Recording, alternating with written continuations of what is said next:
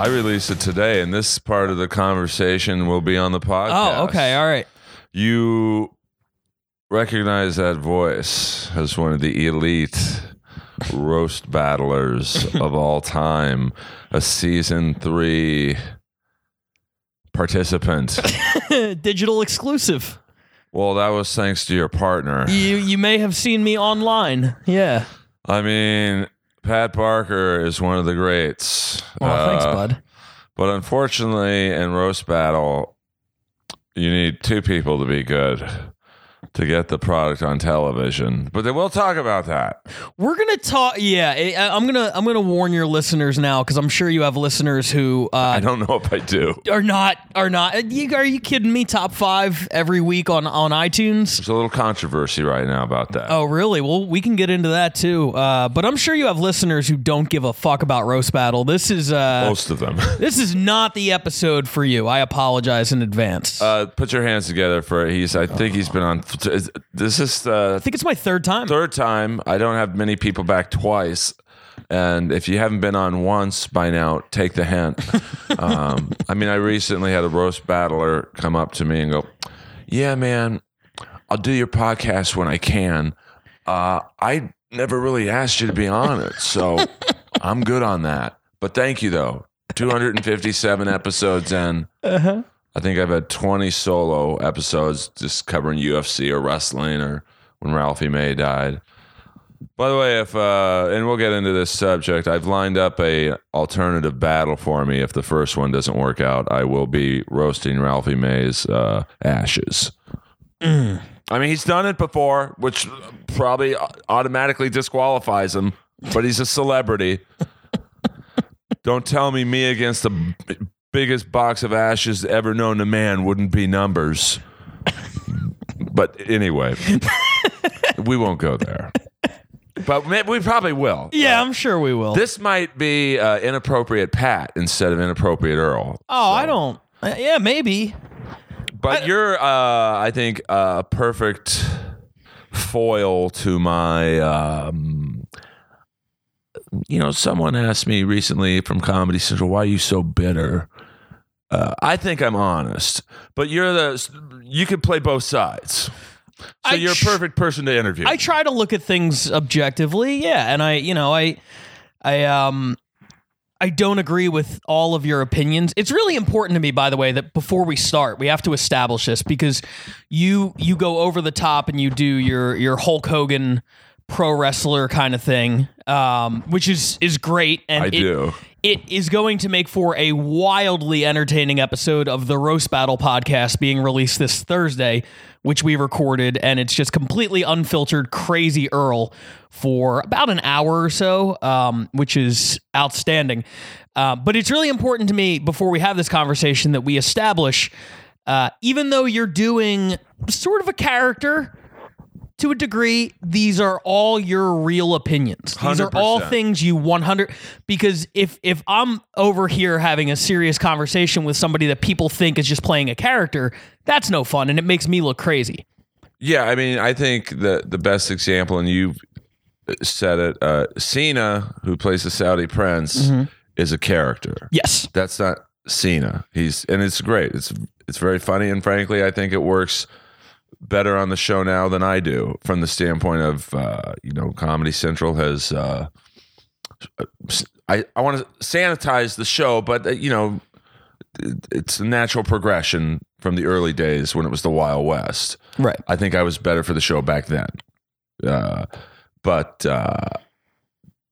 Cena is 2 people essentially. But when he's doing roast battle, it's not Cena. Which is why I recently turned down an offer to battle him. Inside info. Well, I had a meeting with a Comedy Central executive. I've had several phone calls recently this week. It's been an eventful week for you, huh? But, I like... The Roast Battle podcast hasn't even gone public, and you've already... it's led to a lot of conversations and meetings and things. Well, I don't take back anything I said on that podcast. I mean, I firmly believe that if you say something, you should stand by it. And, I don't... Even in my history of roast battle, even with the 1 or 2 people I've had problems with, I don't take back one word because I don't talk shit. I talk, to me, facts. You talk shit. But it's true. See, I don't think it's talking shit if it's factual. Okay. Like talking shit is saying, I had a conversation once with someone who said, well, Amy Schumer sucks. Mm-hmm. And I was like, all right, I'll play your game. Why does she suck? Well, no one deserves $37 million a year. Well, that's talking shit. Right. You're just pissed she's making money. But if I say someone sucks, I'm going to be like, this is why I think they suck. See, if we're looking at it objectively, I think the things that you think are facts are your opinions. But they're facts to me. Like what? Name one thing.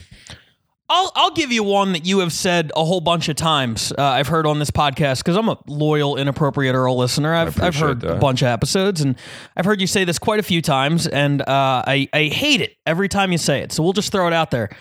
When you talk about sort of the people that you've battled, you say K. Trevor Wilson would wipe the floor with anybody in Los Angeles. I believe he would.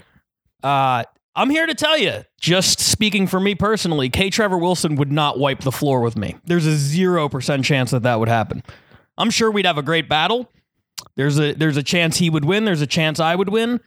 But if you think that somebody like me or Doug Fager or, Omid or Connor or one of these people that's done it a million times, Nicole Buchanan, people who are well-trained, if you think that he would beat the shit out of all of those people, I think that's...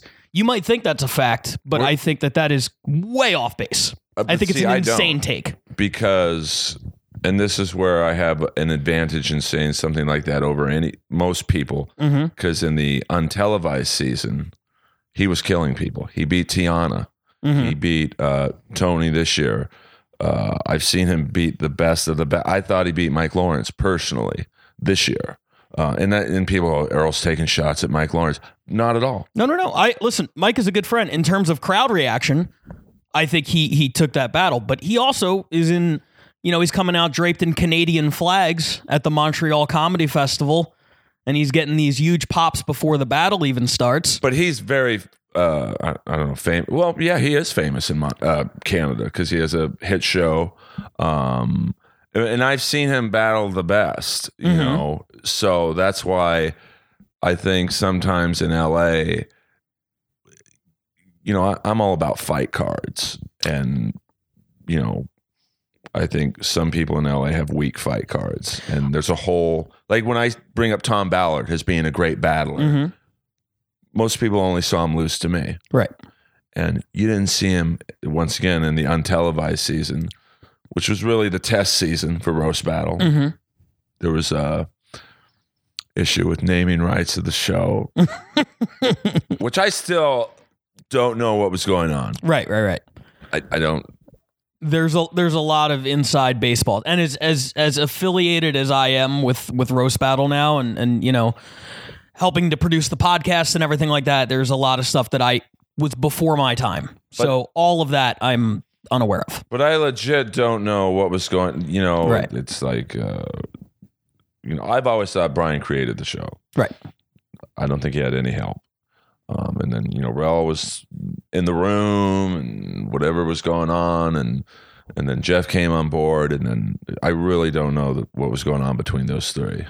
I mean, I was told nothing the whole time I was there. At the time all that went down, I was just a guy who had a few battles under his belt, and I'm not sure Jeff could have picked me out of a lineup. So that was not my era. Well, I think after this week's episode drops, Jeff will definitely pick me out of the lineup.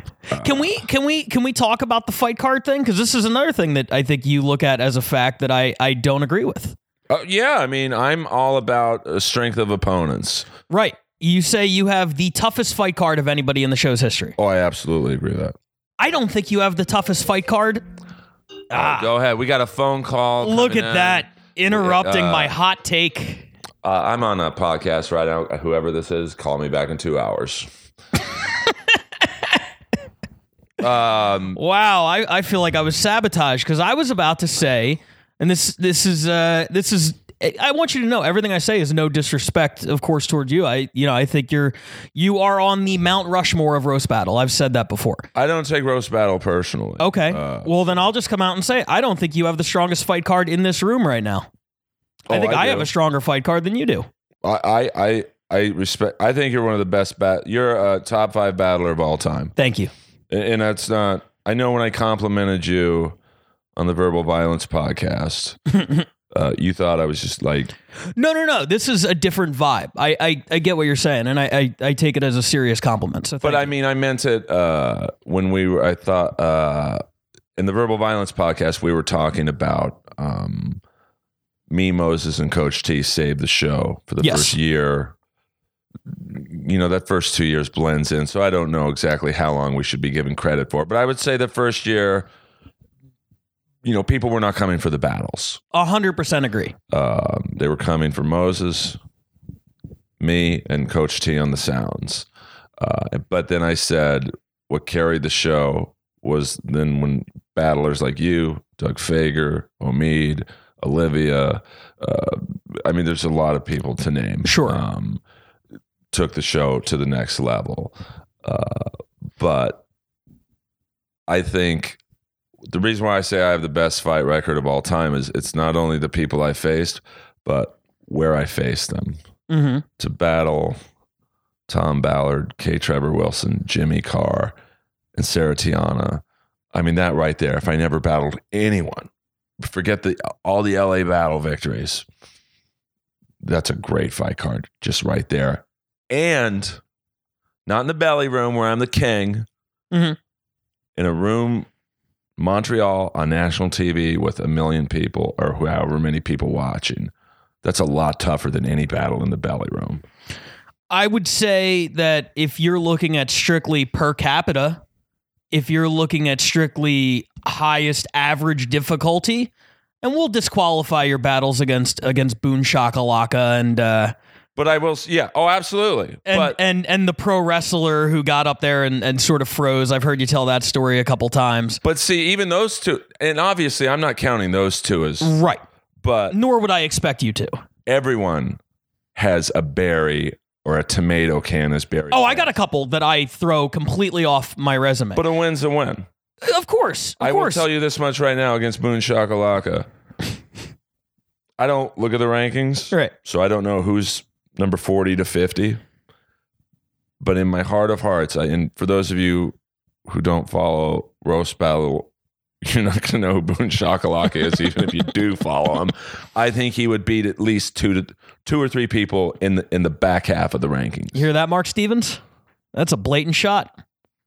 But he's crazy. No, you're right. You're right. He was probably one of my more difficult battles because how do you battle someone who doesn't give a fuck? Totally. And I get that. But I guess what I'm saying is you have, 11, 12 battles somewhere in that neighborhood, right? I think I'm 9-2-1, so I went to USC. 12. 12.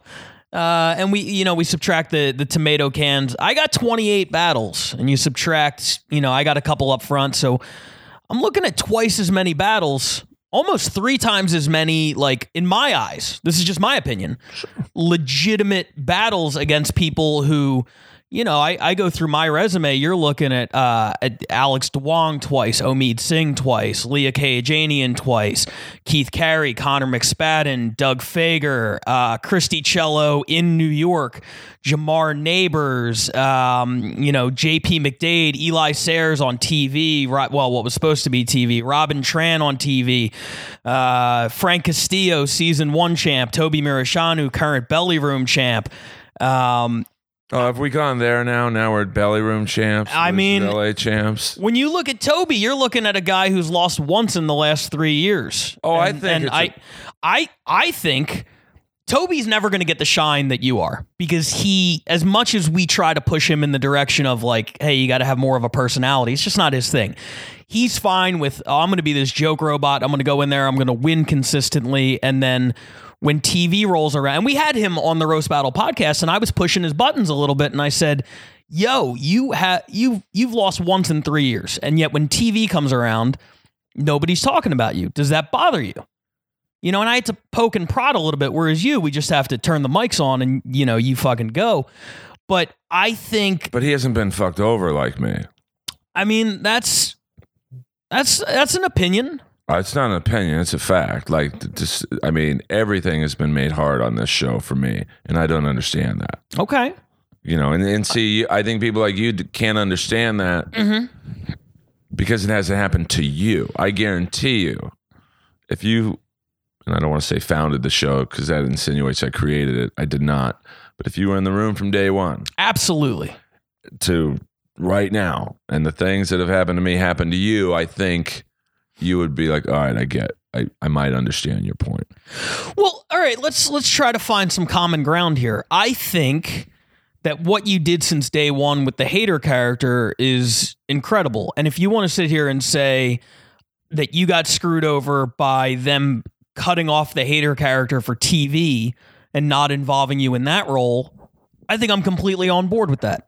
I don't think I could possibly argue that. They kept every other element of the show, from Moses to Coach T to the Wave, and your role was kind of the only thing cast by the wayside, and I think that's a legitimate beef. But I'm agreeing with you, but in this season, Cena's... And it's nothing personal against him. Of course. We're friends. Yep. But now all of a sudden there's room for the Hater on TV. I mean, that's my creation. And I'm not acting like it's writing the De Niro part and, Deer Hunter. I mean, Roast Battle is a stupid show overall. Yes, agreed. It really is. But it's an amazing show. But you would think any bit of class or whatever would have been, hey, Earl, we're going to have it on this year. Do you want to do it with Cena? And I wouldn't have, because I think it works best with one person. But we're going to give you a couple bucks. You wrote that part. We're going to put you in the Writers Guild or something, like anything to be like, hey, you are responsible for that, even though it was a small part. Right. Stuff like that. And that's like the least of my beefs. But do you think, let me ask you this. Do you think that by taking the hardline stance that you did, because let's be very clear here, you have been adamant once you felt like you were being disrespected to a certain degree, you stepped away and you said, I want nothing to do with it. I'm not going to put up with this. I'm not going to put up with that level of disrespect, which you're certainly entitled to do, and I respect that.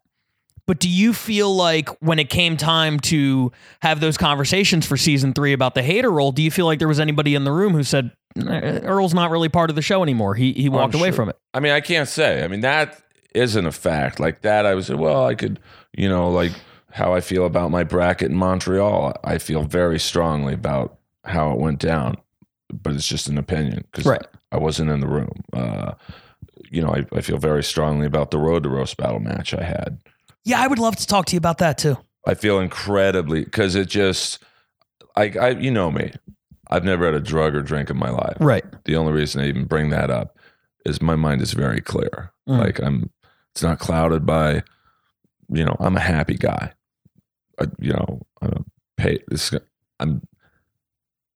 I'm very happy with my career. I'm a completely unknown comic, but I'm happy after 15 years of struggle to be passed at the Comedy Store, which is like being in the NFL, couple TV shows, all that stuff. So I'm actually, I might not give the appearance of being happy, but I'm psyched about where I am at in life. But I still feel very, very strongly about the Road to Roast Battle, and that's when things went south with me. And the funny thing is, you just alluded to some of this stuff, and I'm sitting on your couch, and I have a Jellies stuffed animal over my shoulder, and 2 seasons of I'm Dying Up Here, and I've heard you say that everything you have in your career is indirectly related to Roast Battle. Oh, it's directly. So for somebody who feels so strongly that he has been screwed over at every turn, I would say you've gotten more out of the show than maybe anybody else who's ever battled. And I've also said that. Right, you have. Yeah. But I find that interesting. I'm not making a commentary on it one way or another. I just find it interesting. Well, that's why it was so tough to leave the show. It was like, fuck, it's like a girlfriend that cheated on me. It's like, I still love her, but man, she did me dirty. Like, what do I do? Right. And I'm not really into conspiracy theories, but I also, like, in the Road to Roast battle, should we start there? I mean, sure, we can start wherever you want, but I have opinions on that. So, but that's when I first started to go, oh, why is this happening? Like, if you look at the LA Road to Roast battle matchups, there's 10 of us. Yep. It was Guy Branum and Alex Hooper, acquaintances, but I think easy matchups for either one to look. Alex can look at Guy. There's a lot to work with. Gay, I don't want to say fat because he's fat. He's a fat guy. Gay, I'll say fat. It. I'm fat, so I can call fat people. But like, there was a lot. Some of my best friends are fat. Yep.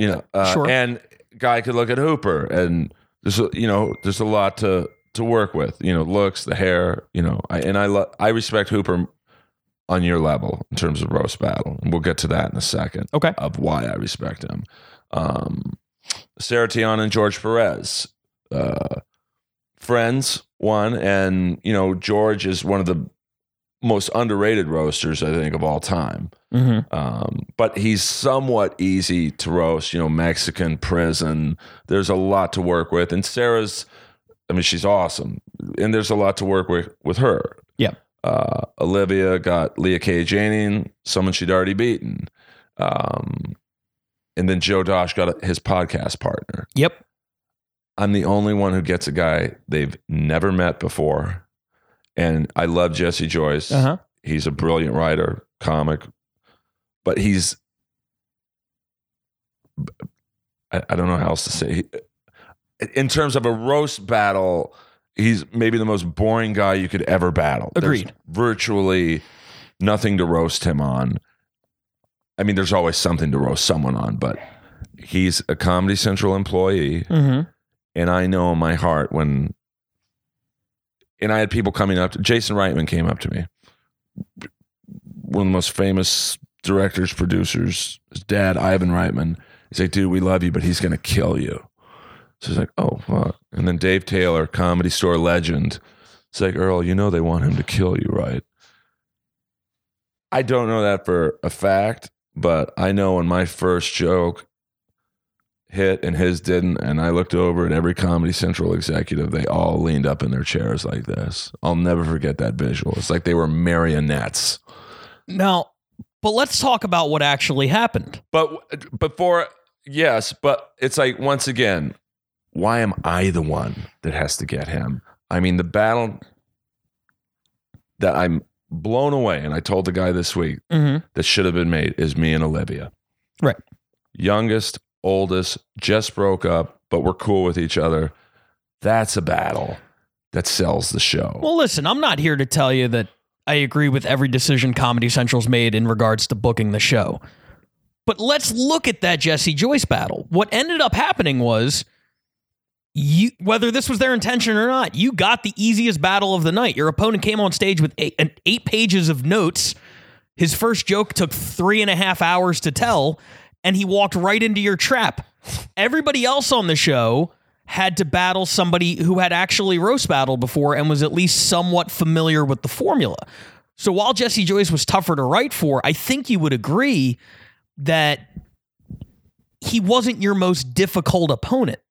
Oh, I disagree. But how? So because he's you can't tell me that Comedy Central is rooting for someone like forget me. who they're rooting for. Once the battle actually started, but it's their show. But Joe Dosh is clearly a tougher opponent than some guy who's reading off a notebook and is doing jokes that are clearly too long for the room. Yeah, but with Joe, I could do gay. There's a lot to work with Joe.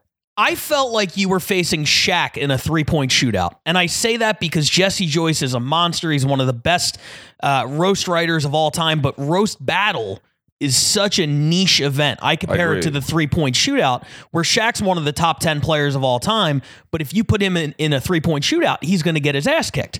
That's the way the Jesse Joyce thing translated to me, is that this guy is a monster who everybody respects the hell out of and a Hall of Famer in his field, but this is a twist on his field that he just wasn't good at. But I think and once again, this is just an opinion. Sure.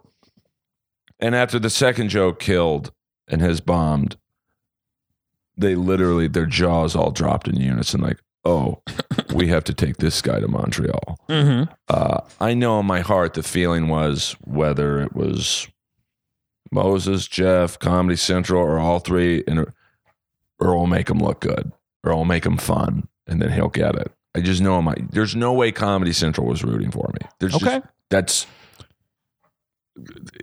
They're not going to root for someone like me to beat their own guy, especially how I beat him. And then when I got my bracket for Montreal, within 1 second, I'm like, I'm being punished. In my opinion, now that's not a fact. Right. But if you look at and once again, I think people who didn't see the first season, the untelevised season, will be like, well, what's the big deal about Tom Ballard? Tom Ballard beat Hinchcliffe. He beat some really good people. And that's my first opponent. And then if I beat him, I'm going to get Jimmy Carr. I mean, Christie could have beaten Jimmy. I mean, but the odds were against it. Sure.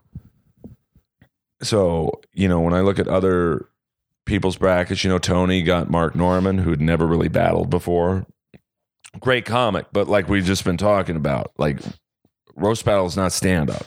Right. I just think we have to be consistent about that. Either it's an advantage to battle somebody who's never battled before, or it's a disadvantage. I believe it. All I'm saying is what I would have liked, and I think I said this, I don't want to ruin too much of next week's episode, but to me, what would have made me happy is, hey, Earl, we're going to give you Christy Cielo in the first round. There's no guarantee you'll beat her, but you should.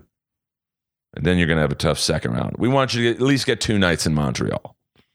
So then do you go Jimmy Carr versus Tom Ballard in the first round? And if they're both these monsters, does it make sense to put them up against each other in the first round? I mean, it's a rematch, and this is a very niche rematch because a lot of people did not. Because it was untelevised, the first one. Yeah. Right. It was like a test season. In my opinion, I thought Tom beat Jimmy. And Jimmy's great, but of course, Tom Ballard is an animal because he battles very much. When I first started seeing Olivia battle, and everyone would call her heavy set or whatever, she would flip it on people. Yeah, well, I might be, I don't remember exactly her lines. She was like the first queen of rebuttals that I remember in that room. Absolutely. And that's how Tom is with, okay, I'm gay. What else you got? I still get more pussy than you, or, stuff like that. Right. I thought he beat Jimmy. So I was like, Jesus Christ, man. I'm getting the guy who, at least in my opinion, beat Jimmy, and then I get Jimmy. Yeah. And then I look at, I love Sarah Tiana. We both do. I mean, she's my comedy crush.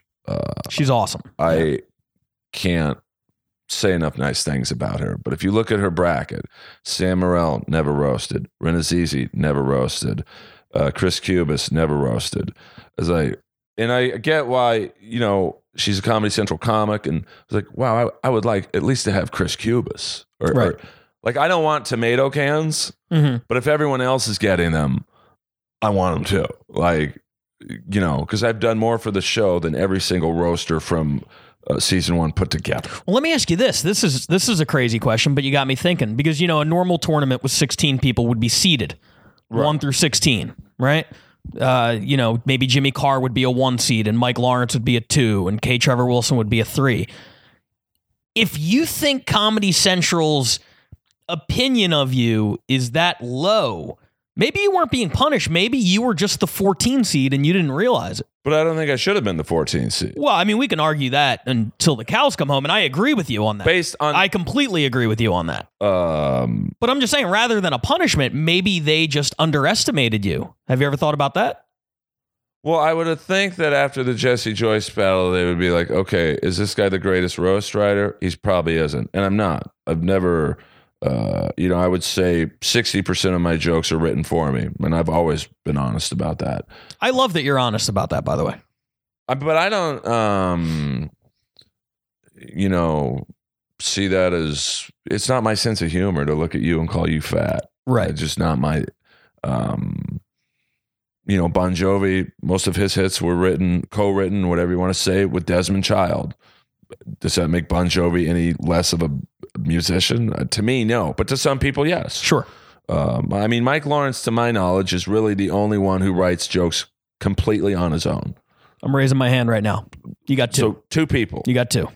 And I'm sure there's more, but I don't think there is. I only feel comfortable speaking for myself. It's one of those things where not everybody is as upfront about it as you are.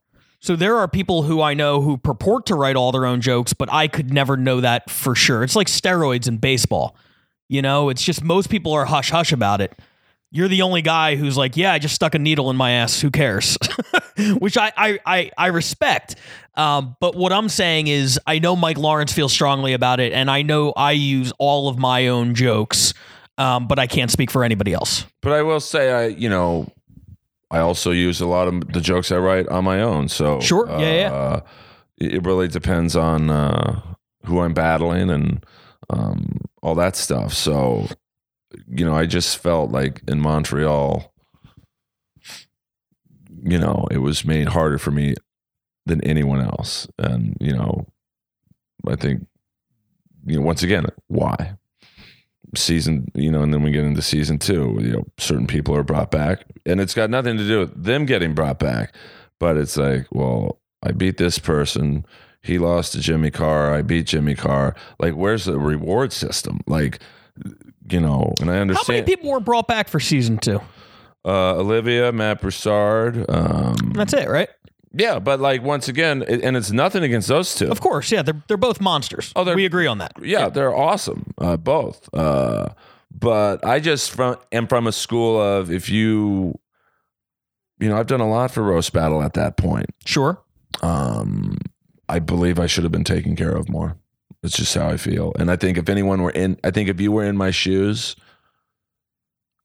you might feel the same way. Mm-hmm. It's tough for people who didn't go through what I did. It's like, dude, you're being ungrateful. I hear that a lot. But I, let it happen to you, and then I think you would. It's like when you get cheated on, mm-hmm. you go to your friends and they're, there's someone else better out there. Right. She doesn't deserve you, all that.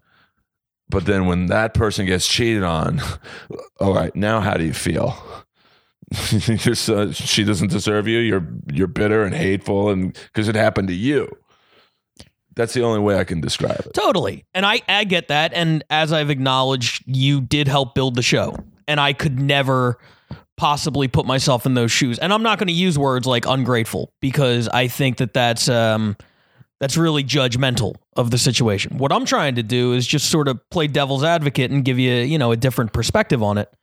And I respect your perspective because you're a down the middle dude. Mm-hmm. Like, I try to be. Well, let me ask you this: do you? Because I didn't get season 1, season 2, I got Road to Roast Battle.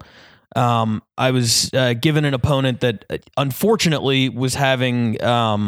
I battled Robin Tran. I'll just come out and say Robin Tran, who is great, and I was very excited to battle her. And we were battling 8 days after the election, and Robin, as a transgendered woman, when Trump was elected, that did not sit well with her, understandably so. A lot of people. And she had, a certain reaction to that. And leading up to the battle, it was 8 days of her threatening to cancel the battle online and saying she doesn't give a fuck about TV and all of that. So then we do the battle. I did very well. I won.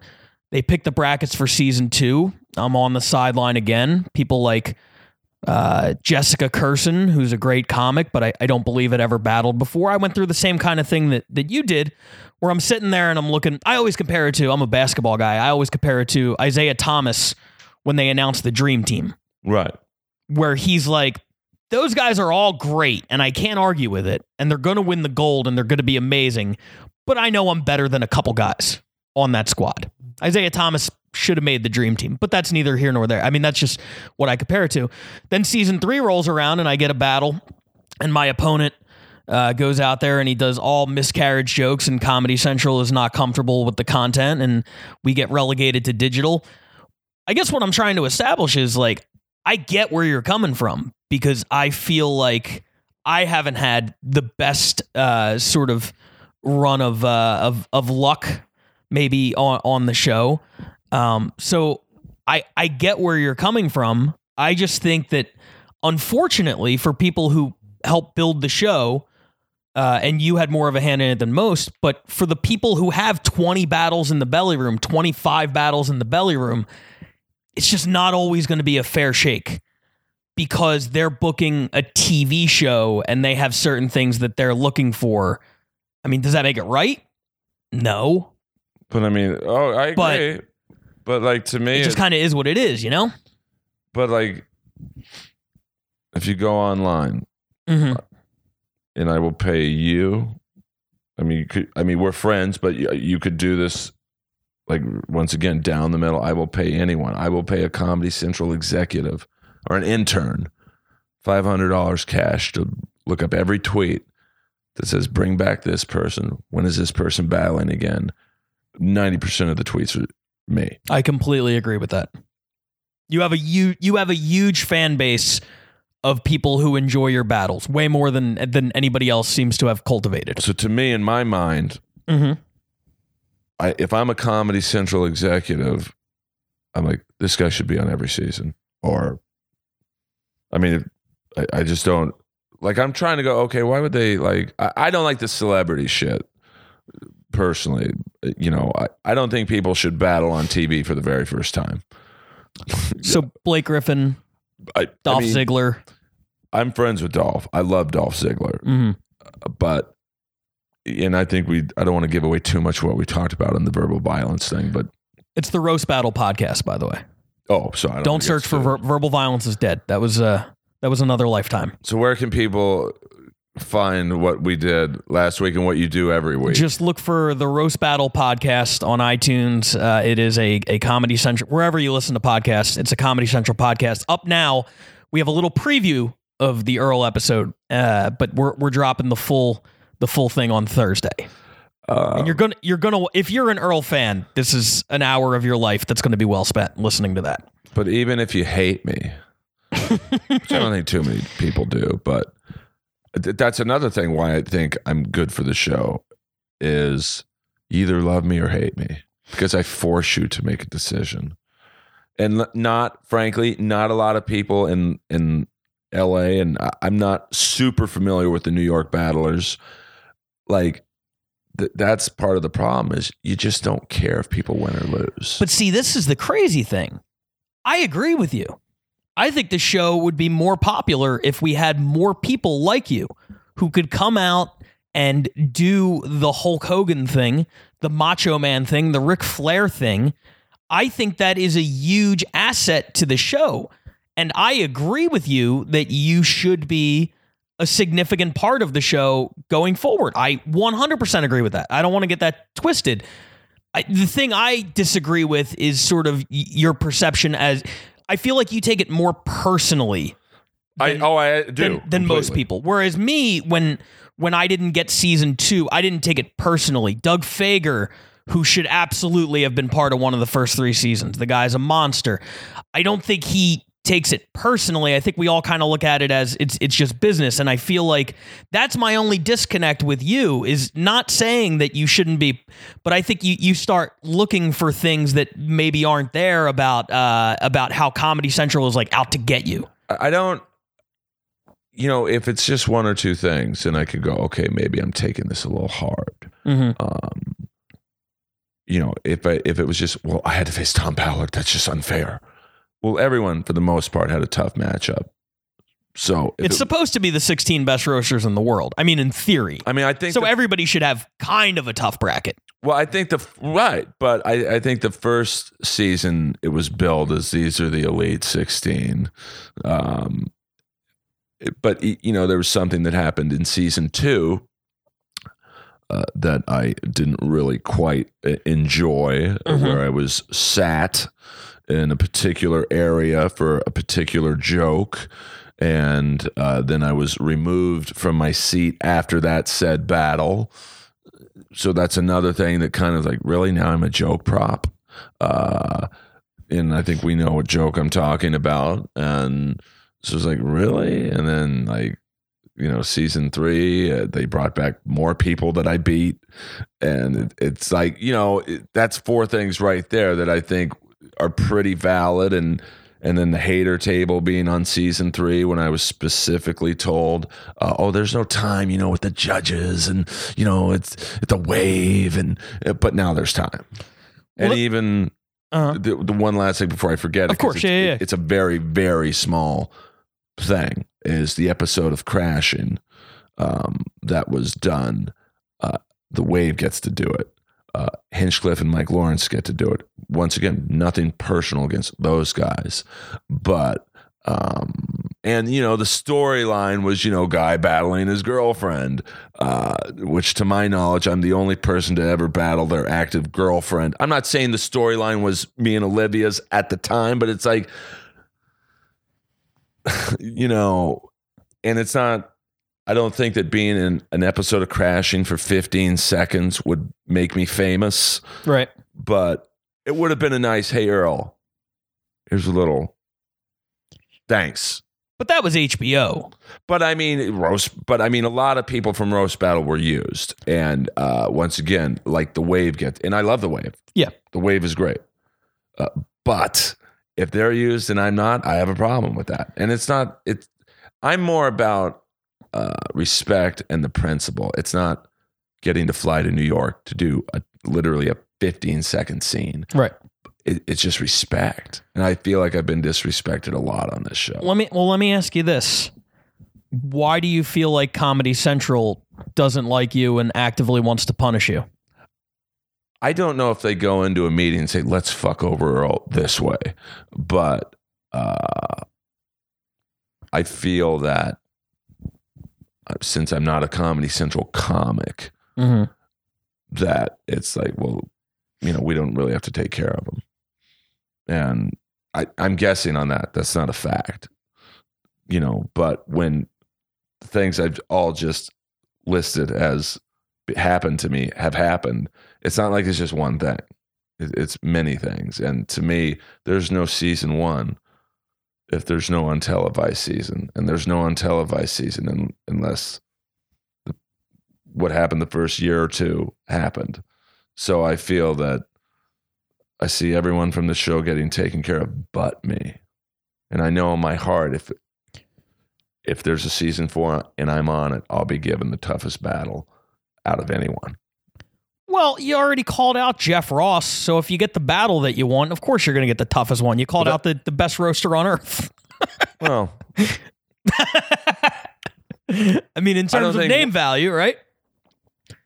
I mean, you think of basketball, you think of Michael Jordan, you think of roasting, you think of Jeff Ross. But once again, roasting is different than roast battle. 100%.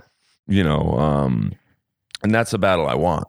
And I'm getting all these messages like, are you crazy? You're burning a bridge with Jeff.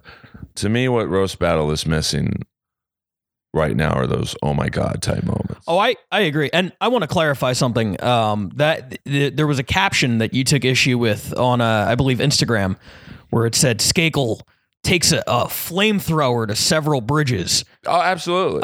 Yeah, I wrote that, and I don't believe it. I just it's in an effort to follow along with what's going on. We're just having fun. Oh yeah, I don't think you've burned any bridges. In fact, from all indications, from what you've told me, you might have somehow built bridges. I'm trying to help the show in that process. Yeah, I mean, like to me, it's like. And I don't know how Jeff will take the challenge because I know he was busy with the historical roast this week, so he's probably not really even aware of it. But maybe he is. I think that's good for the show because that is, I agree. I just don't getting back to Dolph and Blake. I don't know Blake, but he's very funny, and Dolph is super funny. Yep. But I think when you go into a battle with a celebrity. And the best you can hope for is, well, I hope to get in one good zinger. I just don't think that's so against what roast battle is to me. Roast battle's you and me battling. Yeah. You're going to do Kennedy jokes. I'm going to do body jokes. You're going to do age jokes. I'm going to do whatever. You have AIDS? Yeah, I do.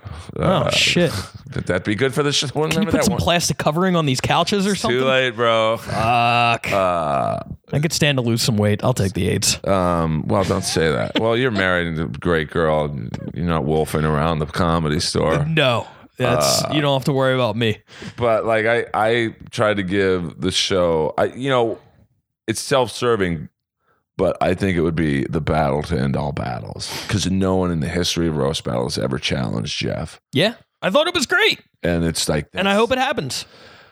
I mean, well, according to one Comedy Central executive, it's not. But I don't think it's going to, but I would love it if it did. But I have no interest in anyone else for season 4. Like, it's just, I don't want to battle just to say season 4 is not going to help me at all from the standpoint of, I think I've gained the maximum amount of fame from roast battle that I can get. And so I think people will probably, well, then why do you care so much about seasons 2 or 3? It's just respect. So then let me ask you this. Fast forward to when the season 4 lineup is announced. Let's say Jeff says, I don't really want to do that battle.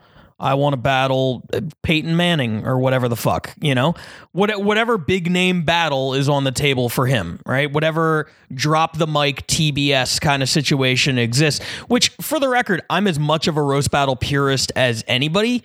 I'm actually in favor of the Dolph Zigglers and Blake Griffins of the world coming in for what are clearly gimmick battles, because I want eyes on the show. I want people to tune in who are basketball fans and say, oh, this show is great. I want to watch this regularly.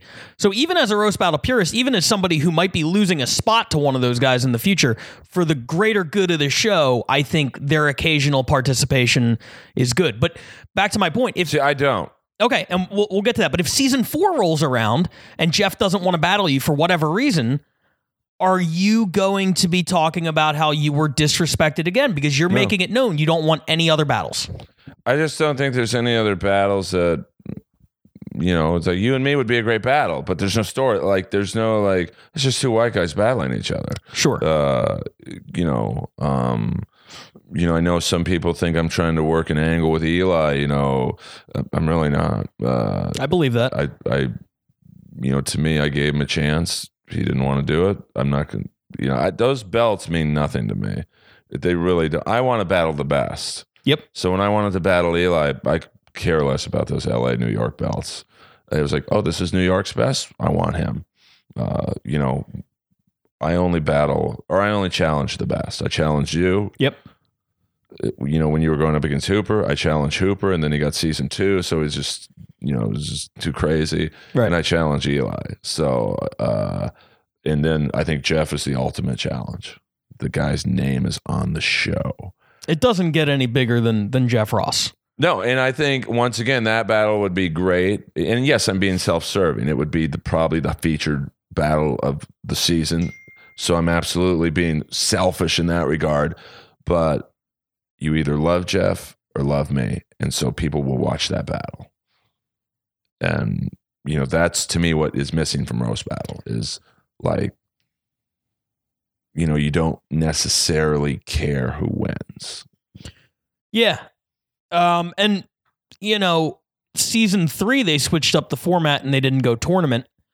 And I felt that. I felt that there was not a reason to invest necessarily in the winners and losers, which is a shame because I thought in terms of battle quality, people getting one specific opponent and having time to write about them and not have to worry about battling the next night against somebody else, I thought it made for higher quality battles than we've ever had before. I thought Jamar versus Yamanika. I thought Tony versus Mike.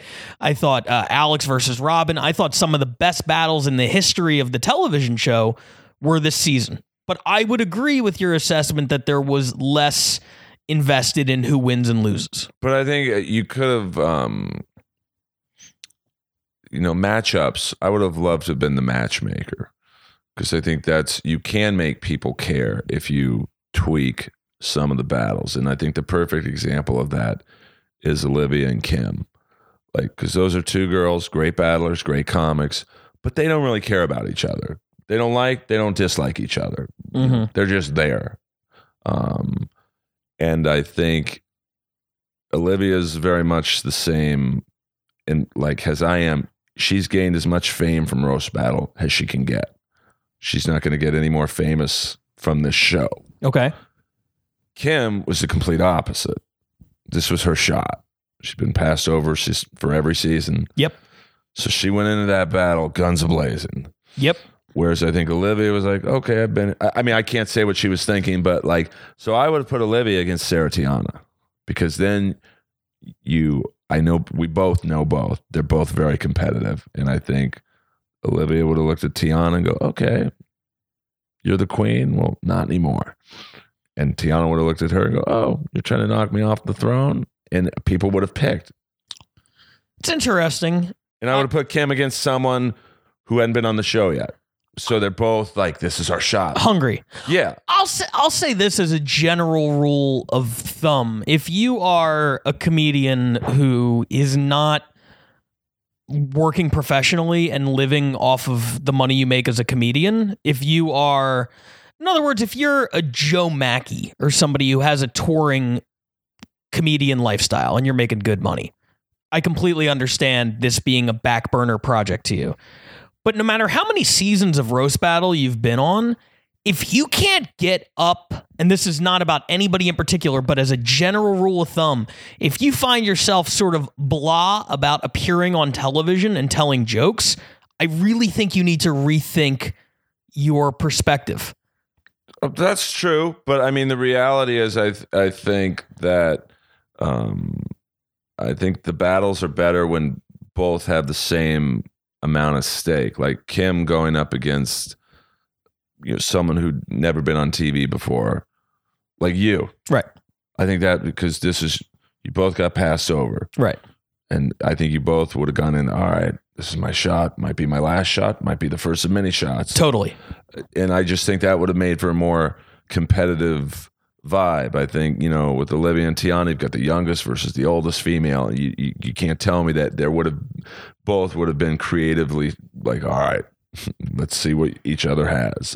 Stuff like that. Okay. I don't dislike that matchup, for the record, Olivia versus Tiana. I think they're both great, and it would have been an amazing battle. But I think it would have stirred enough creative juices in both, and Sarah and Dolph was fun. They're friends. Mm-hmm. But I just, I think I just don't like the celebrity battles because, I see what you're saying by having a pro wrestler. You get the WWE fans, you get the NBA fans into the show, but what they don't realize is those battles aren't really what the show is. So when the next season rolls around and say me versus you, they're like, what is this?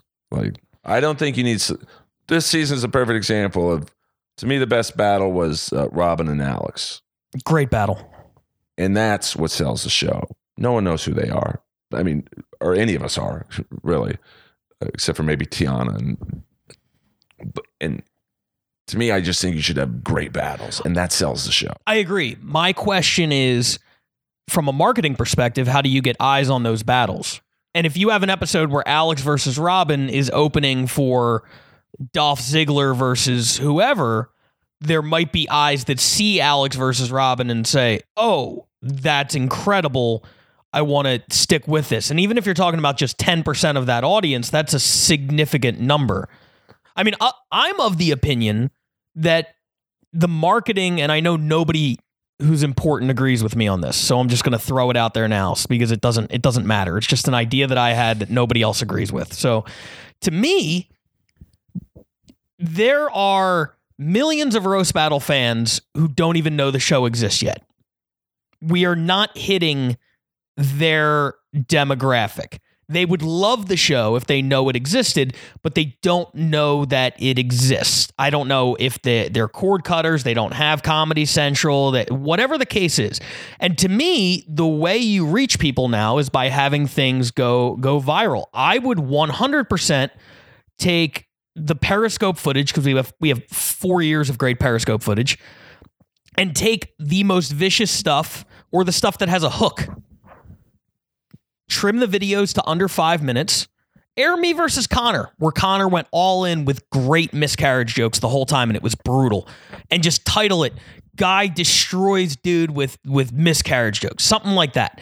those clickbaity titles, so-and-so destroys so-and-so, that kind of shit. And if you put 10 of those online and 3 of them go viral, and you put the little roast battle, logo in the bottom right-hand corner, you might have earned yourself some new fans. I really believe that there are a bunch of fans who just don't know that they're fans yet because they don't know the show exists. That's why I'm okay with Dolph Ziggler and Blake Griffin, because if those people find it that way, I think that's a net win for the show. But see, I would have put those two against each other. If you want, that way it's an equal battle. Like they're both. Yeah, but now you're assuming that Blake Griffin even knows who the fuck Dolph Ziggler is or wants to battle him. Dolph Ziggler's a pretty famous wrestler. Sure, but you can't just take 2 famous people and expect them to want to battle each other. But I think roast battle survives best when it's an equal skill level. Like, yeah, I think that definitely makes for the best battles. I agree. I just don't think Sarah Tiana might be the best roaster on the planet. Not female roaster, but roast battler. It's like watching Mark McGuire take batting practice. It's like, okay, it's fun. Not if you read the comments. A lot of people think Dolph won that battle.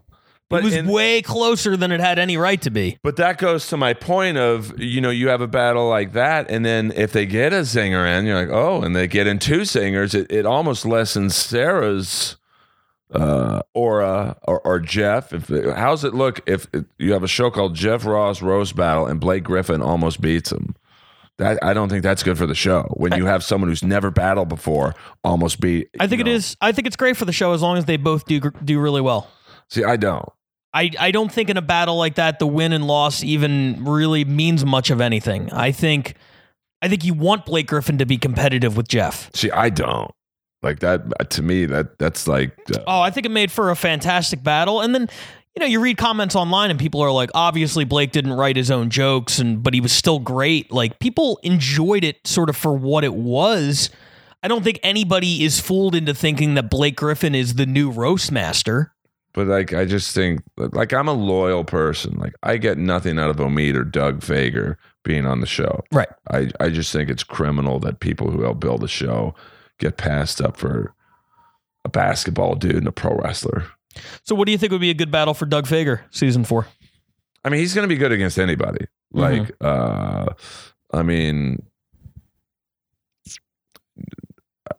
it when a guy battles a girl because I think there's I think you have to be more creative if you're the guy because otherwise you just come off like a bully. Right. Doug and Omid would be a great battle.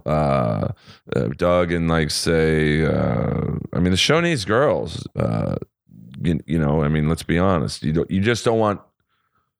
How many battlers were there in this season? 24. Someone said. 30. Okay, so you don't want 24 white guys and then 6 broads. Doug's good against anybody. Yeah. Me and Doug would be great, but it's 2 white guys, and right. I don't think it's oh my god they're battling. I just think the show should have more types of those battles. Doug and Robin Tran would be great. I agree.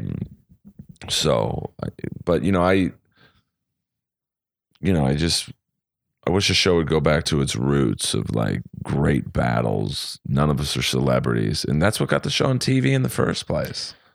And I think you could do commercials. You have your idea, which is great. Mm-hmm.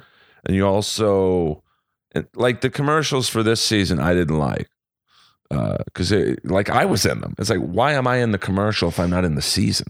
It makes no sense. Have the people who are in this season and you have show 5-second, you cutting Eli down, a zinger, and then Eli cutting you down. And oh, you're going to pick. Oh, I like this guy. I like that guy. Almost baby pro wrestling promos. So you care. I agree with that. And I would love to see more people who are prominent in the belly room be given that shot on TV, because I also agree that the show is best when experienced roast battlers are doing it. We're completely on the same page there. My question is, if you're Comedy Central and you need to see a certain number in terms of, I guess, the ratings or whatever, do you just trust that if you keep putting good battles out there, eventually it's going to find its way to an audience? Or do you think you do? But okay. That's just an opinion. Right. I'm not saying it's wrong. I hope it's right. Frankly, but I think the concept of roast battle is such a brilliant but yet simple idea that you don't need to complicate it with, wacky gimmick battles and celebrities. And I just think you build up the people who are good at it. And I don't think very few celebrities are that big of a name where they're going to draw eyes to the television set. I understand Blake Griffin is a famous basketball player. Right. But I don't know if that many people were like, oh my God, Blake Griffin's battling. We've got to watch this show. I don't know that. Dolph Ziggler, he's probably the most, of the current pro wrestlers, he's definitely a top 5 in terms of fame level. Yeah.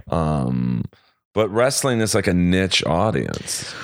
I mean, the catch for the Blake Griffin thing, because I agree, I don't think there's a dedicated Blake Griffin fan base that is sizable enough to move the needle on the live broadcast. The thing about the Blake Griffin battle is when he makes a joke like, Jeff Ross, you're such a bald piece of shit. It looks like we both got fucked over by the Clippers. That's a great joke, but it's also controversial in basketball because he's coming out and saying that the Clippers, by trading him to the Pistons, fucked him over.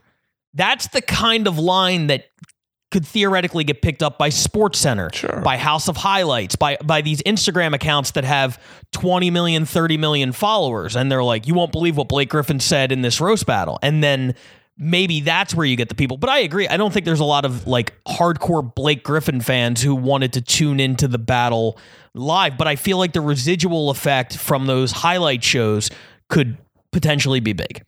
Yeah, but I mean, I don't argue. I don't think we're arguing, but I don't debate. I'm right. Right. I don't think that. I mean, yeah, if you're getting Jim Carrey to do it, that I understand. Mm-hmm. That's okay. If you're getting Tom Cruise to roast battle, I get that. I mean, their fan base is so massive. If you're getting Mick Jagger, that I get, but I'm a purist. I want to see the people who helped build the show get on TV, and I think that sells the show. Great battles will get people into this show. I think if you have marginal battles where maybe they get one good line in, or you get some C-level celebrity. All right, I don't like that. I just don't. But if they went with all people who built the show for season 1, America wouldn't have seen K. Trevor Wilson, who you said could destroy everybody in L.A. I would love to see those guys come to L.A. just so you guys could see what I'm talking about. I love K. Trevor Wilson. I don't want to get that, misconstrued at all. I guess what I'm saying is if we're on the same page that the people who have roast battled a bunch are the best at it and have the best battles, why are we holding in such high regard, people like a K. Trevor Wilson or a Tom Ballard or something like that? If season 1 was all belly room people, we would have never been introduced to them. Well, that's true too. So it's like a catch-22. You know what I mean? But the untelevised season was wow. There's a lot. That was my first, viewing of non-belly room battlers. Oh my God, these guys are savages. And so I wouldn't have minded if season 1 was all, because I think the concept of roast battle is so strong. Yeah.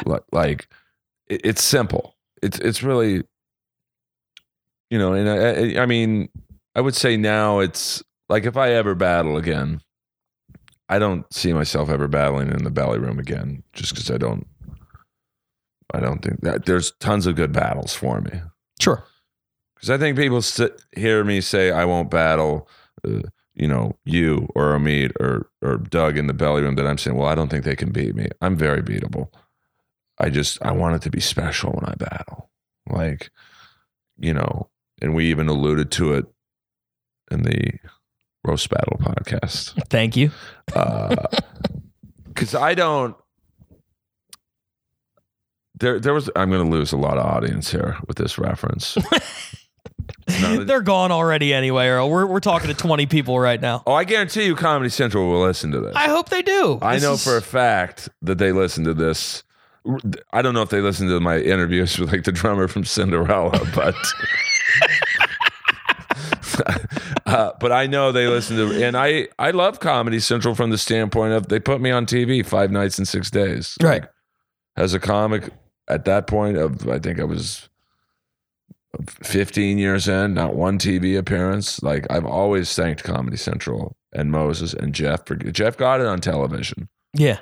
That's a fact. Like if it was up to me and Moses and Coach T and you and Doug and Connor and this show is probably on public access. Oh, 100%. Yeah. So I've always We'd be on YouTube Red right now or something. oh my, we'd be on like Hulu after dark. So I have tremendous thanks towards the network and Jeff and Moses. I mean Moses especially. Mm-hmm. But I just think that there's a hockey player. In the 70s and 80s, there's a lot of fighting in hockey. Yeah. And in general, the toughest guys would fight literally 30 to 40 times. I think, wow, they must be the toughest guy in the league. Krzysztof Oliol, Polish guy, one time fought 37 times in the year. Like, wow, this guy's the toughest guy. Fought that much, but the toughest guy in the league was a guy by the name of Clark Gillies. He never had more than 3 fights a year because he didn't have to. So although I don't battle a lot, I don't have to. Okay. So I don't. Okay. I believe in like not necessarily looking at how many times someone's battled. Mm-hmm. I think it's the like you've done both. You've battled a lot, but you do have a great fight card. Right. It's a high quality fight card. I do not battle scrubs, but yeah.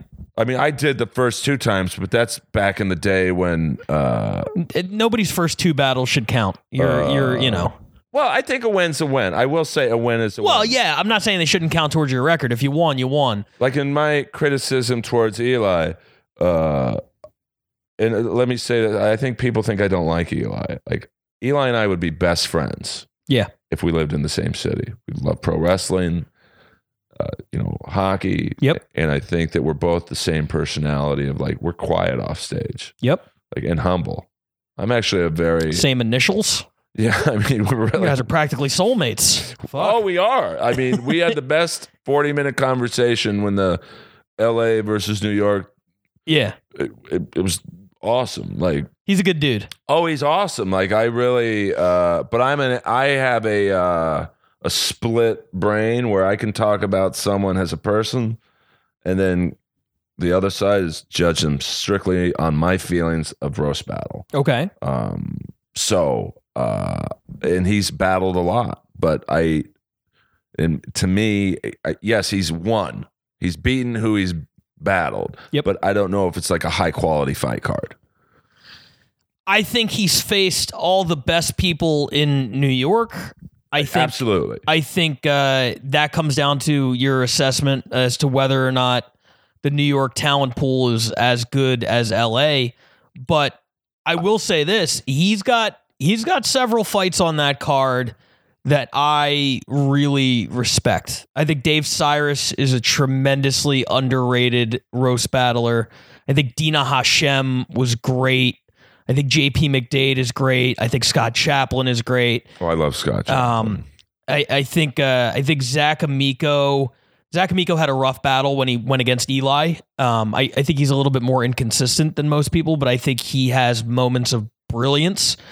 I think Eli, given sort of where he lives and New York, maybe not having as much experience with roast battle as LA, I think he fought all the top guys. But see, I don't. The thing, and I was just going to say, just to throw this out there, a thing that I really respect about Eli is when somebody is quote unquote the belly room champion in LA, we usually give them a couple choices. Like, hey, here's like the top 3 contenders, pick who you feel. Cause like maybe you don't want to battle somebody you just battled a year ago or something. Like, what do you think would be the best battle? What would be the most fun? In New York, they treat that thing like a sweatshop. Like Eli finishes one battle and they're wrapping up a tournament to crown the next person to face him. And that's why, honestly, I feel like he mentally struggled so much with our battle. He was in rough shape before the battle because New York made him defend his title like I think 11 days before we battled on season 3. And I told him, I said, don't take that battle. You need to focus strictly on what we're doing. Do not take that battle. But he was like, oh, they already told me I'm battling. I'm like, they can't force you. They don't have you at gunpoint. Like, but I respect that. I think he is totally a fighting champion who just battles whoever is given to him. See, I disagree there. Like, I know you have your thoughts about when he came to LA. But like, let's take the names out of it, because I think people think because of the other person involved that it's personal. If I was if I was the dual champion, yes, whatever scenario would make that happen. Sure. And Luis Gomez and Moses said, you got to go to New York and defend the belt. You can pick your opponent. I'm going to ask them one question. Who's number one? That's who I'm battling. I don't care if it's Kim Congdon. I don't care if it's Eli. I don't care if it's JP, Evan Williams, Mike Feeney, Mike Cannon. That's who I'm battling. I don't even need to know the name. So I lost all respect for Eli as a battler. Right. And once again, I love him as a person. Sure. But like when you are the champ and there's a big LA versus New York show, and this is something about that show a lot of people don't know, and what you talk about losing an audience.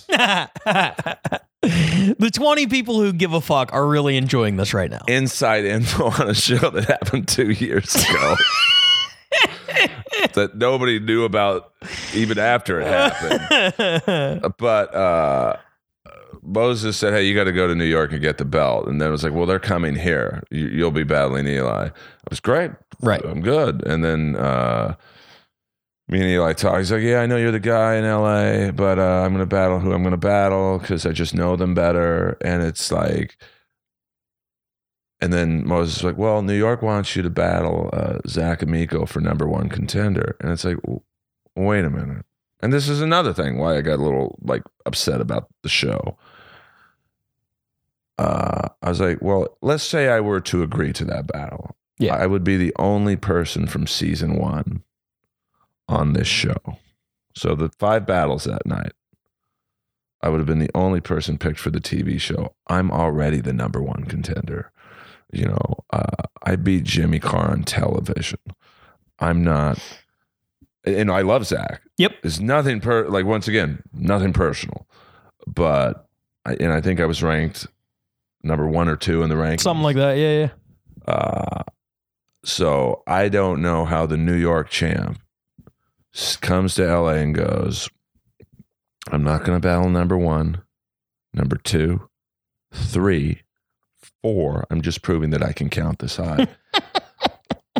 5, 6, 7, 8, 9, 10, 11, 12. I'm the battle of the 13th ranked battler. Right. That's not a champion. That's an exhibition match. Okay.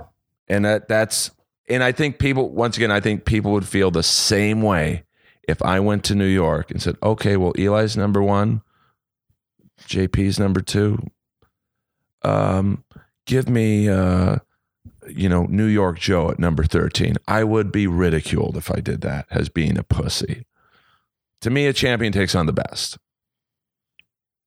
And that's just how, he could have been and if you look at the judges that night. Yep.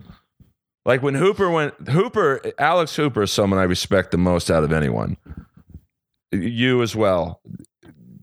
Because you guys are willing to do things I personally would not. Right. Hooper went to New York. Yep. Went to Eli's home club. Yep. Judged by Eli's friends.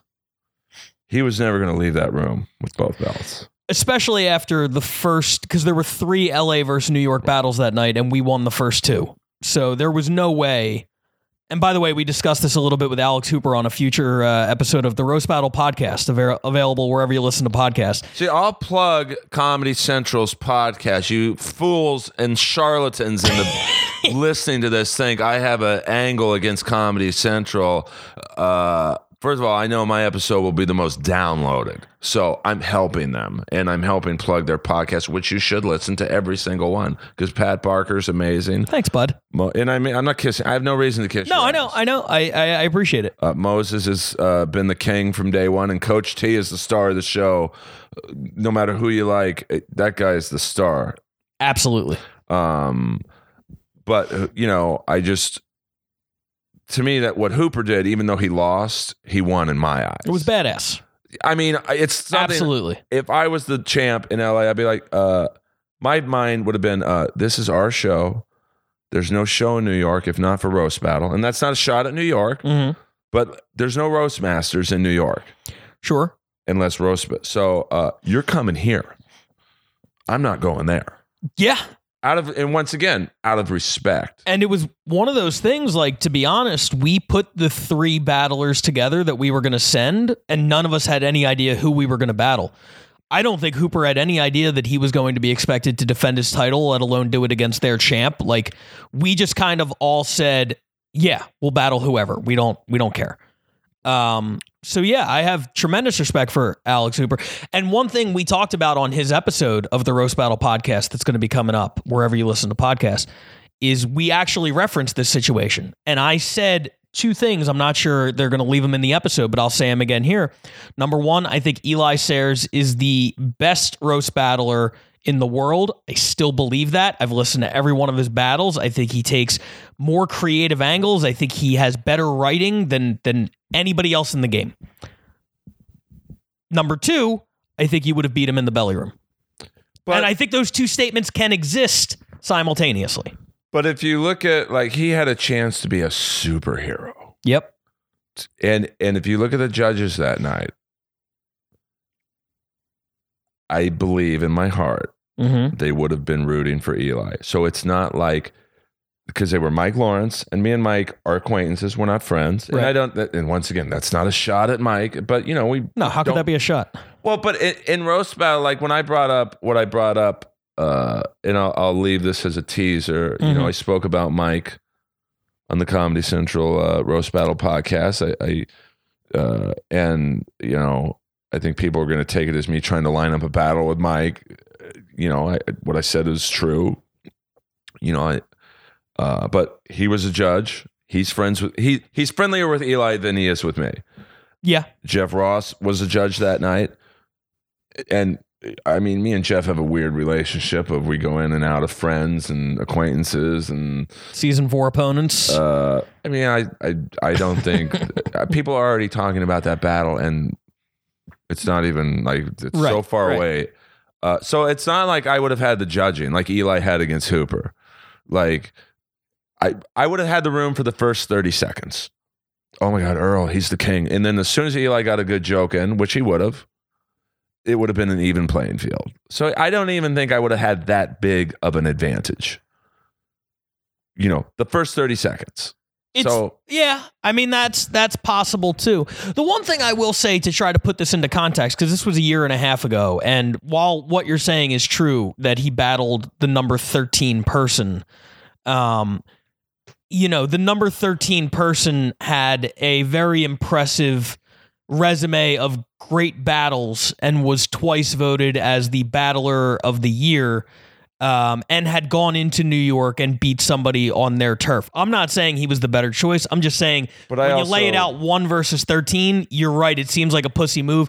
I'm going to have Eli's back a little bit on this one. I don't think it's as pussy as just picking number 13. I do. I think that person is very, very, very good at roast battle. Who am I beat? You did beat him. Yep. So it's he's also very beatable. That's why he has he gets a lot of he's an easy target, but like, so am I. Okay. Yeah.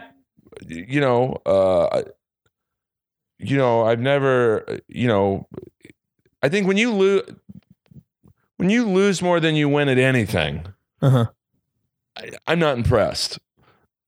And people, you just don't like that person. If you told me the LA Kings, my favorite hockey team, I think right now they are 4-9-1. Right. Which is about the winning percentage of this battler. A little bit better than that, but okay. No, Well, he's like 4 under 500. A couple under 500. Yeah. Ask me how I think the LA Kings are as a hockey team. Just ask me that question. Earl, how do you think the LA Kings are as a hockey team? Not good. Okay. They lose more than they win. Yeah. I've never given credit for doing something a lot as being a skill. Like if I throw a football, now this is like a totally over the top example. Sure. If I throw a football 1,000 times a day, Yep. should I quarterback the Steelers in the next game? Because I do it a lot. But let me ask you this, as a pro wrestling fan, because obviously hockey and football are results-driven sports. As a pro wrestling fan, is there something to be said? Like, my favorite wrestler growing up was Mr. Perfect. He was the best. He was the best. But if you're talking about win percentage, he took quite a few losses. But to me, he always had the best, most entertaining matches. But that's a fictional. That's true, and the results are scripted. You're right. I would say like getting back to roast battle. Like, Yep. Like I think he's probably the most underrated roast battler of all time. And to the newer fans of the show, you're not going to agree. But Pete C, I think I don't know what his final record is. I think he was like 3-7, but he only took on the best. Yep. He almost beat Tiana. Like he just. I think he might have battled Joe Dosh. Battled Joe, I believe, twice, actually. And hung in there. Yeah, great battles. In fact, one of their battles, one of my favorite moments in roast battle history, was so close that after overtime they couldn't call it, and Dave Chappelle was a judge. And the way they settled it was they made Dave Chappelle come and sit down on a chair on the stage, and they took turns roasting Dave Chappelle off the top of their head to decide the winner, which is insane. That's like if a basketball game ends in a tie and they're like, all right, well, we're going to have a ballet recital for overtime. Like, it's outrageous. But yeah, I mean, that speaks to Pete C's level of like how fucking good he was. But I think I guess the point of that bringing. Yeah. I think that I don't necessarily give people credit for battling a lot. Mm-hmm. Like, Guam, and I love Guam. Guam's a very funny comic door guy at the store. Yep. At one point, he was like 6-0. Yep. Was he one of the best battlers? No. Great entrances. Come to I was going to say the ring. It basically is a ring. In like Samoan outfits and yeah. So it goes back to Clark Gillies only having to fight 3 times a year. How could he be the toughest guy in the league? You can't compare this person that we're leaving nameless to Guam. No, I'm not. But fair. I'm saying, no offense to Guam, but oh no, I love Guam, but I'm not comparing that person to Guam. Yeah. But I'm just saying, I think when you look at an individual record, there's a lot of things that factor in: strength of schedule, where they face them, and obviously the end result is, a win is a win, but like, who's it against? Yeah.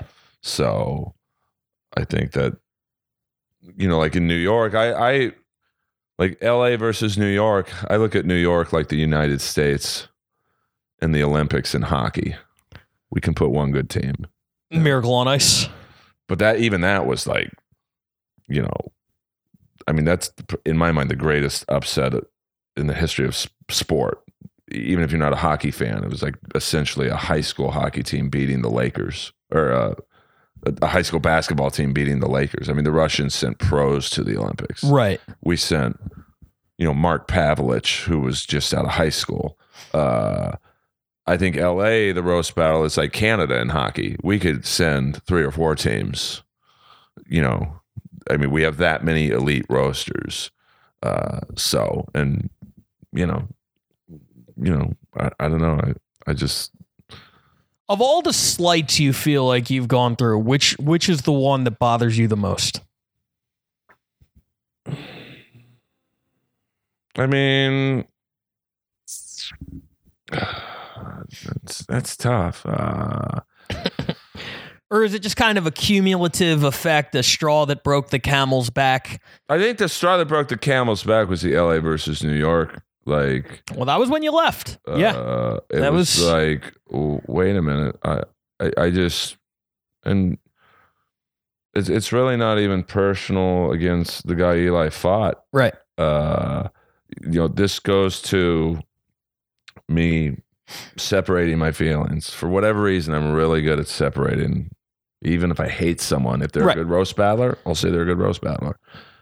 It was just like, I'm number one, or I think two at the lowest. Mm-hmm.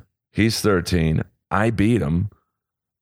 How on earth are you picking him still? Like, and he was just like, well, I just know him better. I know you're the guy, but like, and it's just like, battle Zach and me. So I have to prove myself. Even what Moses said in the podcast last week. Yeah. Where he threw out, well, why don't you battle Hooper and then you can battle Eli if you beat him? It's like, no, I'm not battling anyone to battle. Like, see, to me, and this is just how I think. Yeah. And I'm not saying I'm right. I'm right for myself. In terms of me and Eli, like me having to battle someone to get to Eli. I was the first person picked for season 1. It's a fact. It's not me blowing myself up. It's not me being cocky. It's a fact. We're doing roast battle. Earl, do you want to do it? I was called before Jimmy Carr, K. Trevor. Eli wasn't considered for season 1. It's not me talking shit. He wasn't really established then. But it doesn't matter. Him and I have similar timelines. But yeah. I know, yeah. Wasn't considered for season 2. He barely got on. He should have been considered for season 2. He fucking killed it in his regional battle. But who did he face? He faced Scott Chaplin. Anyway. Once again, I love Scott Chaplin. That was a great battle. But like, I remember watching it. I didn't know who Eli was, and I was like, both of these guys should be on. Well, Scott's a killer, but like, Scott's awesome. I don't. That's not. In season 3, he barely got on. Yep. And when he did get on, he dropped the ball. Mm-hmm. This is not. It's just what happened. Right. So I'm not battling anyone for the opportunity to battle Eli. I don't think so. He should battle someone to get to me. Because when he left LA after the LA versus New York battle, apparently he went on the Verbal Violence podcast. Yep. And somewhat threw out a challenge to me. It's like, what champion throws out a challenge to anybody? You don't hunt. You get hunted. It's true. Like if I'm champion, I'm not challenging you. You're challenging me. I don't have to challenge anybody. But that's just how I look at it. He also said on that podcast that you were Hulk Hogan, and the other guy was Bret Hart, in that the other guy was better than you. But even though you're more famous, but I beat him. What do you say to that? Oh, that's true. See, I go on results. Mm-hmm. If the other guy beat me, then I'm like, okay. But I beat him.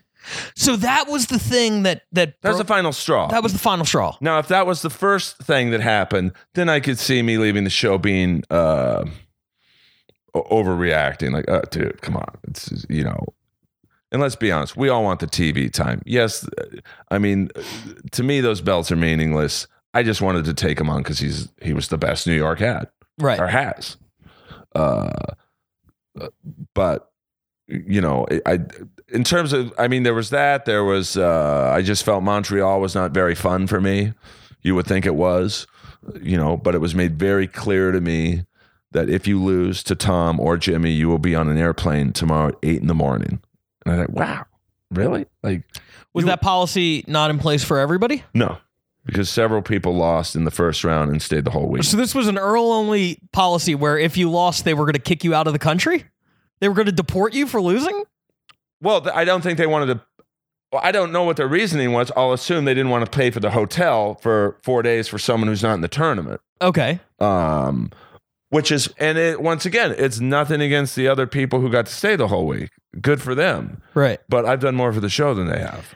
That's a really interesting tidbit that I was unaware of. So, once again, it's like, why is everything on this show made hard on me?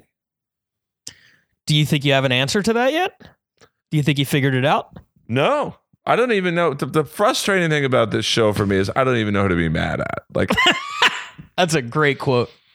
But I don't. Like, I'm not doing shtick. Like, I don't think in my heart Comedy Central, Moses and Jeff Ross walk into a room and they put everyone's picture on the wall and go, let's take care of everyone but Earl. Or let's,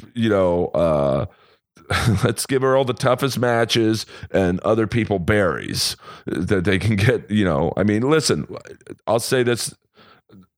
I'll compare myself to Mike Lawrence. This is before he won. And Mike's great at what he does, but before and during season 1, I've done a lot more for the show than he has. Yeah. He didn't create it. He didn't build it. Agreed. I built it. I didn't create it. I built it. So when I look at his road to roast battle opponent is Jay Larson, and Jay Larson is amazing. I think he battled Scott Chaplin, actually. Road to roast battle. Well, I thought Moses said he battled Jay Larson. No, I'm pretty sure it was Scott Chaplin. Either one. Doesn't matter. Yeah. I mean, it does matter factually, but I love Scott Chaplin, but like, that's a friend of Mike's. They're friends. Like, all I guess what I'm saying in the road to roast battle, why couldn't I have battled a friend? You got something better than a friend. You got somebody who fell on his face. But like, and then he gets Ralphie May in the second round. What could be more friend? Yeah, but he got Matthew Broussard in the first round. Broussard's a lot monster. of people don't think he beat Broussard. But that's what I'm saying. Like, we've seen over the last 3 seasons what Matthew Broussard's capable of. Oh, he's a killer. Yeah, so that's why I don't think Mike Lawrence got an easy path at all. When you 2 out of your first 3 matchups are Scott Chaplin and Ralphie May, come on, man. The middle one's tough, no doubt about it. All right. But like, it's like, come on. I think in a roast battle, Scott Chaplin is a tougher opponent than Jesse Joyce. Oh, I disagree completely. Okay. I've seen Scott Chaplin succeed a bunch of times against at that who, format. though? Once again, who? Against pretty much everybody he faced. I'm saying the guy's good at roast battle. Jesse Joyce, who I love, I think he's a great guy. Great stand-up comic. I remember 10, 11, 12 years ago, I hosted He Middled Geraldo headline for an entire week in Philly. One of the best weeks of my life. Jesse Joyce is an amazing dude and one of the greatest roast writers on earth. I think he would be the first one to tell you he didn't really translate well to that format. Well, I think his problem was,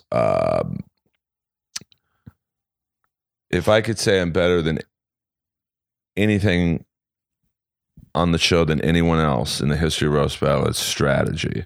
Yep. Which is a big part of roast battle. Sure. Like, I had bad strategy against Tiana. My strategy was, well, Silverman's judging. They're friends. Sarah Silverman didn't like age jokes against her in the James Franco roast. So I'm going to do a baby step joke about abortion instead of going right after. And Sarah's not old. It's Sarah Tiana. But, in roast battle, it's like, you have to, like... She's like a decade younger than you. But, I mean... but she's a woman, so... In the roast battle world, yeah, a 39-year-old woman is going to be, a target for her age. I get what you're saying. Sure. For the record, I mean, Sarah has a lovely boyfriend. I mean, I would date Sarah Tiana in 2 seconds if the stars aligned. I don't care if she was a comic or not. Like, she's just the best. Yeah, she's great. I mean, great comic, an even better person.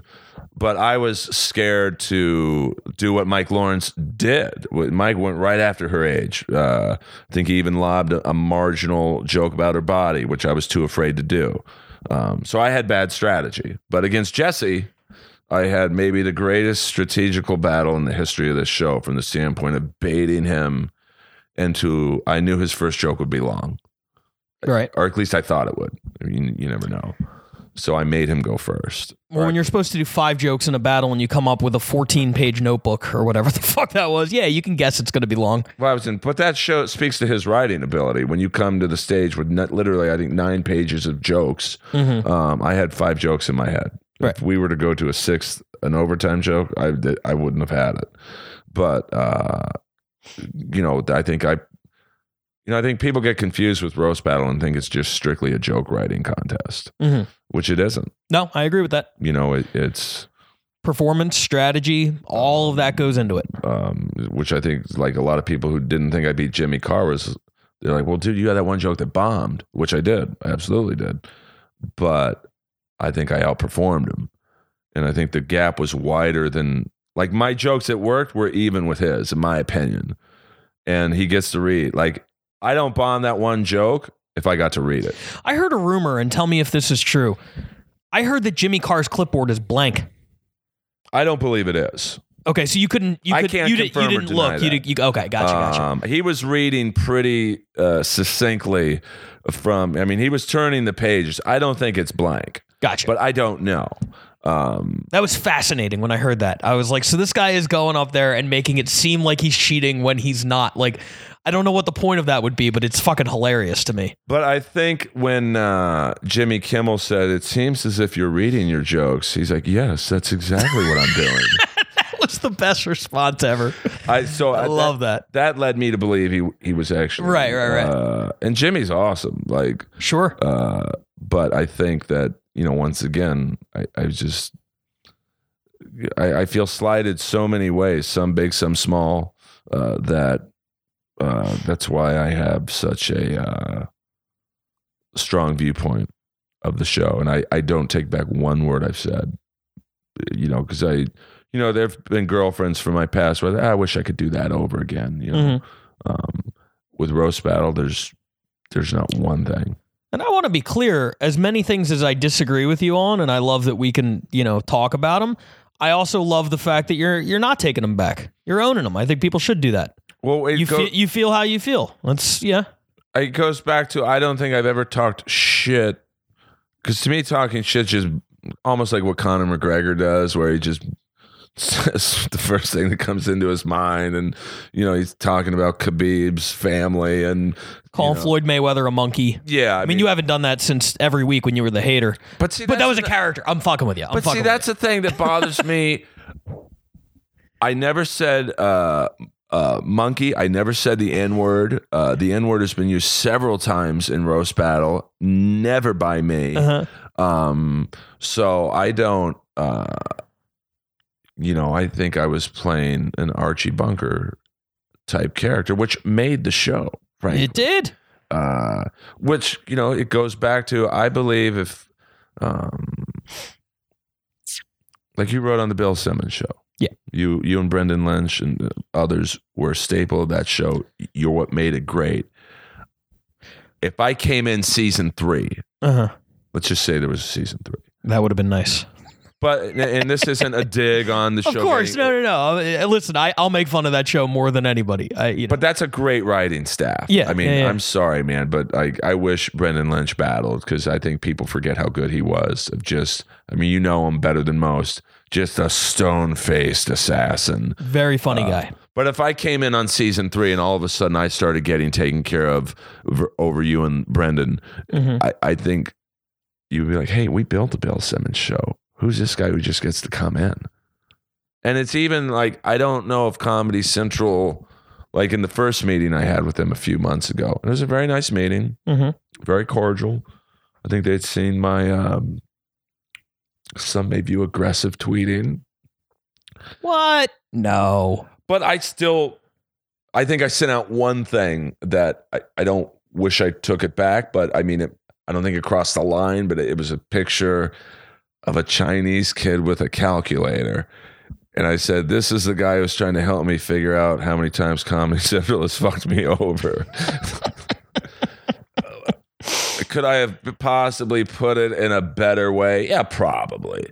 But no, that's perfect. That's hilarious. But in the meeting, he was like, yeah, man, we got to get you on season 4. And it's like, dude, this isn't me trying to get on season 4. Like, this is how I feel about, it just enough's enough, man. And then, during season 3 to have so many people, hey, dude, are you in the show? You're in the commercials. It's like, oh man, this is like another knife in the gut. Right. You think most people would be, oh, you're in the commercial, dude. This is great. So, I just think that sometimes I don't like how, in comedy in general, you're labeled as bitter if you're just honest.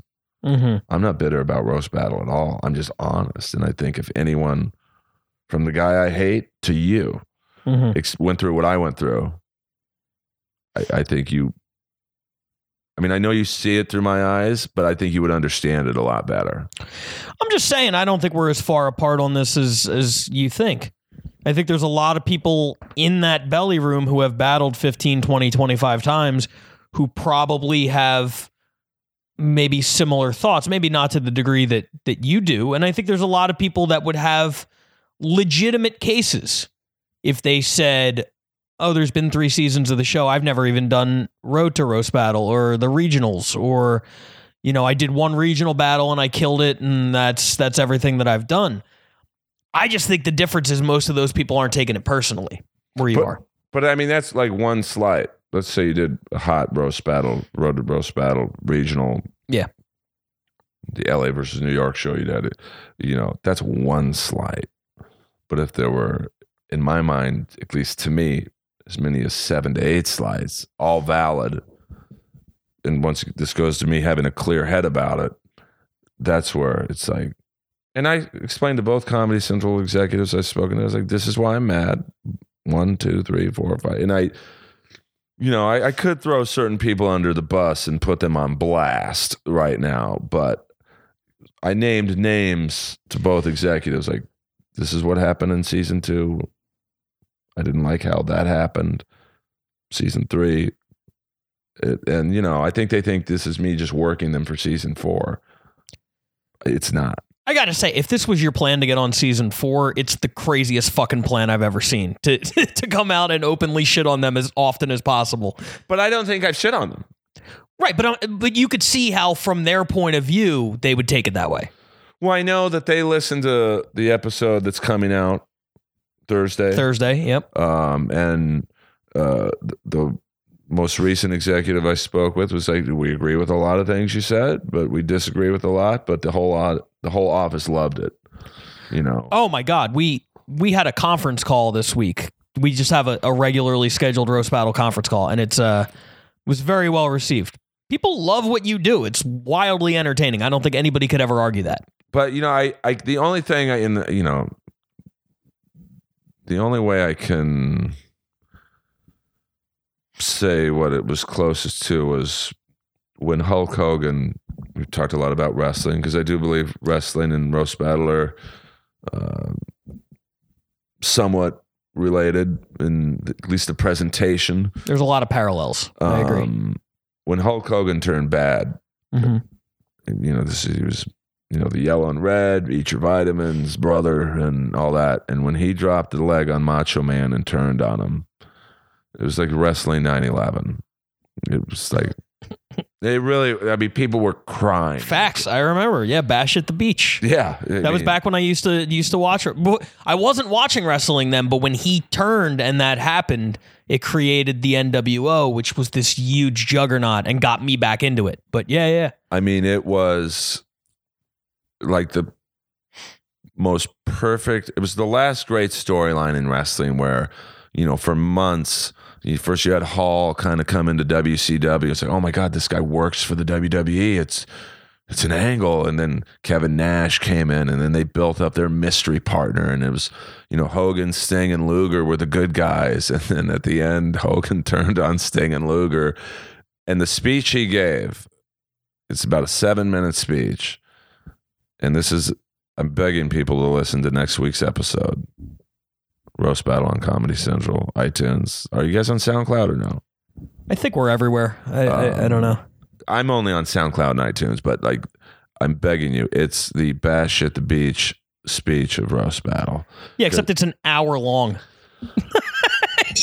I don't know how much they're going to end up leaving in. That's why I'm glad we got to do this so we could, talk about whatever. But you went off for an hour.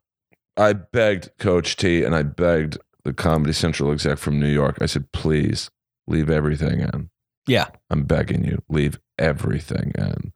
And it could have been worse. Some people are very lucky that I have a little bit of a soul, because I could ruin some people with facts, but I'm not about that because it would hurt the show. And Roast Battle has given me too much. It would hurt you. It would hurt Moses and anyone trying to get on season 4. If I kept it real, Roast Battle would cease to exist. But I don't. I held back on a few things. I think we all know what I'm talking about. But if you listen to Hogan's speech, he rips into the WWF/WWE, and you could tell he meant it. Like, yes, it was a scripted speech. Right. But that's very much what this next episode is like. Yeah. I kept it real. There's one battle I want. It's not who you think. I know there's 2 other battles people think I really want. No. I want the man whose name is on the show. That's what makes Roast Battle good. It's an oh my God moment. It's the ball's in their court. Pat Barker, do you have any final thoughts? I'm glad we got to do this. And it's therapeutic. It is. It is. And I'm glad, a lot, as you said, you have a lot of fans. And I think they'll really enjoy hearing all the details about everything. Because I love Roast Battle, which is why I'm so, in some ways, hurt by my treatment. In some ways, incredibly, this is the wrong, gracious about the good things it did for me. But there's a small scene in a Tom Selleck movie. It's a Tom Selleck prison movie called An Innocent Man. And Tom Selleck's first day on the yard, the black gang, and no, I'm not making a racial joke. It's prison. I mean, let's be real here. They steal his toothpaste and soap. And so the next day, the Aryan Brotherhood walks up to him and goes, "You got to do jingles, man. You got to do them." He's like, "I'm not killing someone who took my toothpaste." And the Aryan Brotherhood leader, and no, I'm not taking life advice from an Aryan Brotherhood leader, but it's the best advice. He's like, "You don't have to stand tall in here, but you've got to stand." And I had to stand at some point against my treatment. And was it burning a bridge? I don't think I did it in a way that burned bridges. I think I did it in a way that made the show better, because now people are talking about it. Maybe I'm wrong.